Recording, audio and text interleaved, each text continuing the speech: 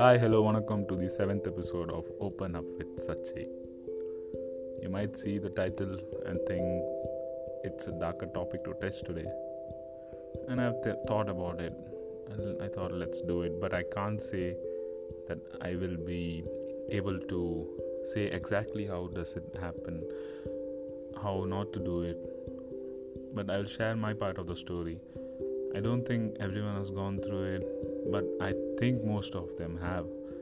And it's mostly during teenage times. So let me come from where did it begin? From where did it come? So let me start from the starting. I was in second standard. So talking about schools, I am really jealous about the schooling system right now, which is for the students. Like seriously, till 10th standard you don't have to fear anything. You can directly go to 11th standard without doing anything at all. But during our times and all, I'm talking like a great grandpa or something, but seriously, during my time it was really difficult. You need to study in each and every class or they will fail you. The pressure is already there from your parents, from your teachers, the report card, parents teacher meeting, and the blackboard written with the top 3 students. And my best friend was always on that list, and I was really happy. I just wanted him to be first because I was never competitive. I never wanted to run in a race of anything or any kind. That's what I was like. When I was in second standard, what happened is I was writing an exam, a normal term exam. When we need extra sheets, we ask for it, right? We need extra sheet. But we were small at the time, we used to call it paper, ma'am, extra paper or something. But the place I was in, there was so many, the students who were studying over there are aware of different languages like Tamil, Hindi, Malayalam, Telugu, Punjabi, every kind of languages of students were studying with me. And what happens is when all of these students who study at the same place, you just take a slang from someone, and the most catchy slang or the word, you use that. So the sheets, the paper, we used to call it paper. So that's what, seriously, paper, that's what we used to call it. So I got up when I needed an extra sheet and I said, ma'am, paper. And the ma'am was my English teacher. And this was no ordinary English teacher. She was very strict English teacher. She really liked her subject, I guess. So she was really good looking too, but that doesn't matter. And she was at the front of the class and I was at the back of the last bench. And she turns and asks, What Sachin? What did you say? I said, ma'am, I need paper, extra paper, ma'am, exam. Sachin, it's not paper, it's paper. Say it, paper. I was like, ma'am, that's what, paper. Now, at this moment, everyone is looking at me. And it was a Hindi exam, not even English exam. And it was really hard to remember that poem and write something about it. Was it Kabir Ki Dohe? I don't know. I don't remember. I forgot that day. I totally erased that thing from my mind just because I had to remember paper. So that's how the school was. The teachers were. Talking about Hindi subject, I was never good at it. No confidence at all after that day, I must say. And I got into 8th standard. And when I came into 8th standard, there was a teacher who would always pick me up. So telling about me during this time, around 13-year-old, I was not much of a troublemaker kid. I was really quiet, who doesn't get into much of trouble. But I was always into that gang. But no, I didn't do anything specifically till after 9th or something. But I used to talk in class. That's my only complaint that teachers used to give. Like, he talks in class, that's it, ma'am, nothing else, and he doesn't study much, but he puts in his efforts. Yeah, that was my regular complaint in PTA meetings. That wasn't that much of a problem. But this ma'am comes in, this Hindi teacher. She always used to pick me up and say, "You always talking, Sachin, Moro, Gadda," this and that. She used to beat me up. No stick, direct hands. And that was embarrassing, totally embarrassing, getting hit by teacher.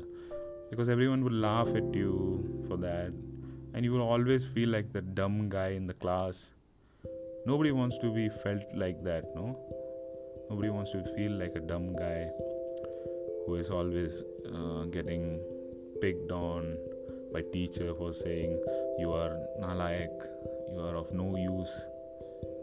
And she used to do that daily. So what I did was I changed my place from back bench to I came to second bench during her class. What she did was she was standing and correcting a doubt of a student just near me. And what happened is few girls were talking at the back. She thought I was the one talking again. So she just turned around and started hitting me with her hands on my face, on my back. Stand up. That's what she said. And I stood up and like, ma'am, what happened? She's like, "Gade, baat karta hai jab dekho." She started, "You donkey, you keep talking in my class, how dare you," this and that. She started hitting me. I started the rage inside of me just wanted to hit her away, just push her away totally, and I did push her hands away, and that got, and in that microseconds, I am a really great overthinker.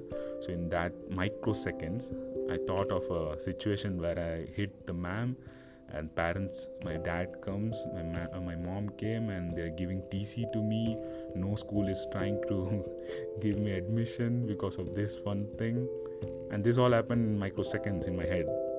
And I just pushed their hands and I just backed off, and that was the only thing I did a mistake. And she said, "Get out, you, how dare you touch me."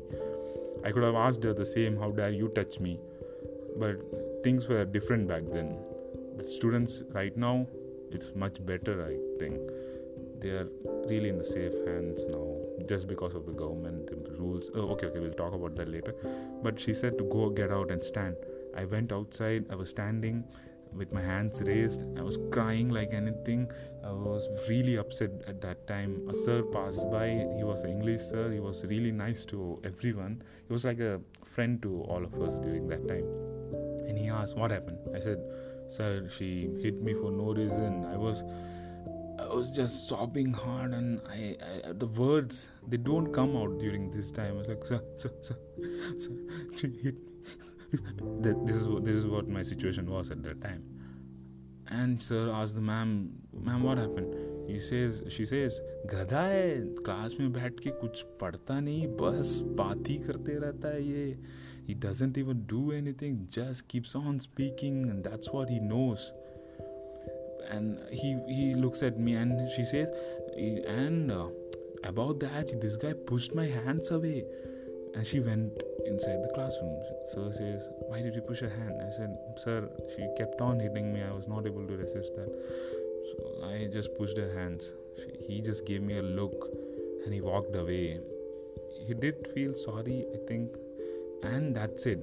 But one negative thought and everything in your mind triggers all the other negative thoughts. At that time I felt like going the school's top floor and jumping off the building. I really felt that. I really wanted to do that. I went there. I waited the ma'am to get out of the class so that I can go, because she would make another fuss out of it that this guy ran off when my class was running. So I waited. She went off. I went above that top floor. I stood at the balcony. I thought, if I jump now, everything will end. Because that wasn't the only thing going on in my head. I was thinking, why you're like this? Why are you not always on expectations with your parents? why don't you stand up to their expectations? They do so much for you, because they keep telling you, right? Parents sometimes keep telling you that look how we are struggling to keep you going at school, how good of education we are trying to give you. So yeah, they were trying to give me a good education all the time, but sometimes I was not able to concentrate. I was not a bad student, but I was an average one.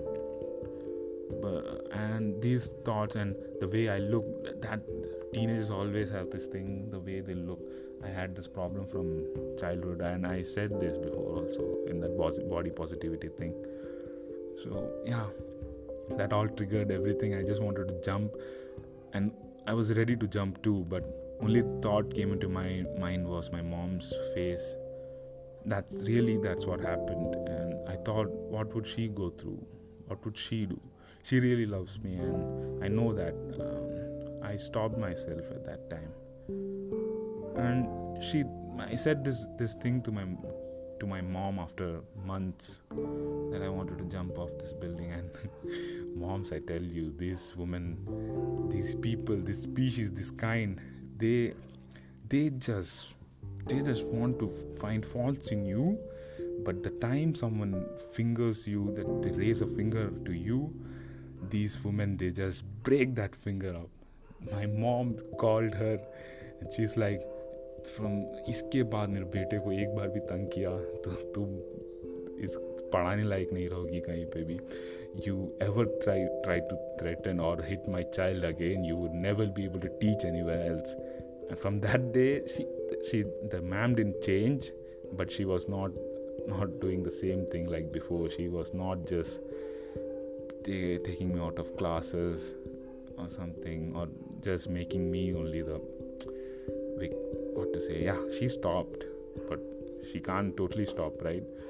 She had her wrongs, what to say. So yeah, that's what that I lived. And this thing again happened once, but I thought of the past thing. I thought I lived that day, so why not another? That's what kept me moving after that, and I dropped this idea of this suicidal thoughts. That's how I fought this. I was lucky, I guess, but some aren't, right? The thoughts in your mind, they take over. And to those, I want to say, the black clouds cover up faster. Thunder will scare you today. The lands will get you wet, but the wind will pass the clouds away. They will push those clouds away, making way for the sun to dry the place.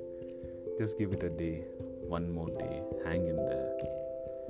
And these are this is for the people who are facing this problem. And to the people who already left us, I want to say, my cousin Shiva, you left us. My friend Pramila, who left me. Shiva was not close to me, but Pramila was close to me. During my 10th standard, she was the one. We used to go in the same bus. We used to play in the bus. She used to walk me to my another tuition during... Yeah, she was close. So for them, to the people, I wrote something. So it goes to the people who never stayed. That's the name of the poetry. To the people who never stayed, your choices had a price which your dear ones had to pay. There isn't a day where we don't think of undoing that one particular day.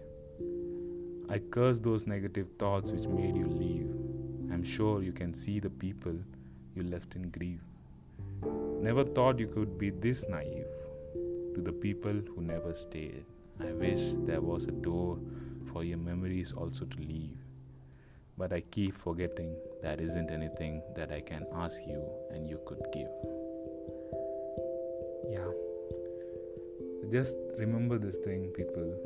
Just give it one day, another day. One day might turn into a week, a month, and you might think,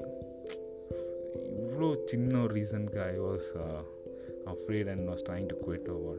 In video games, what happens is, when you defeat the boss, you go to another level. And when you go to another level, the past level seems really easy. Same way, when life gets harder, that means you got into another level of life. So try to fight the boss and go into another level, because the past levels will become easy and someday you will reach the end of the game.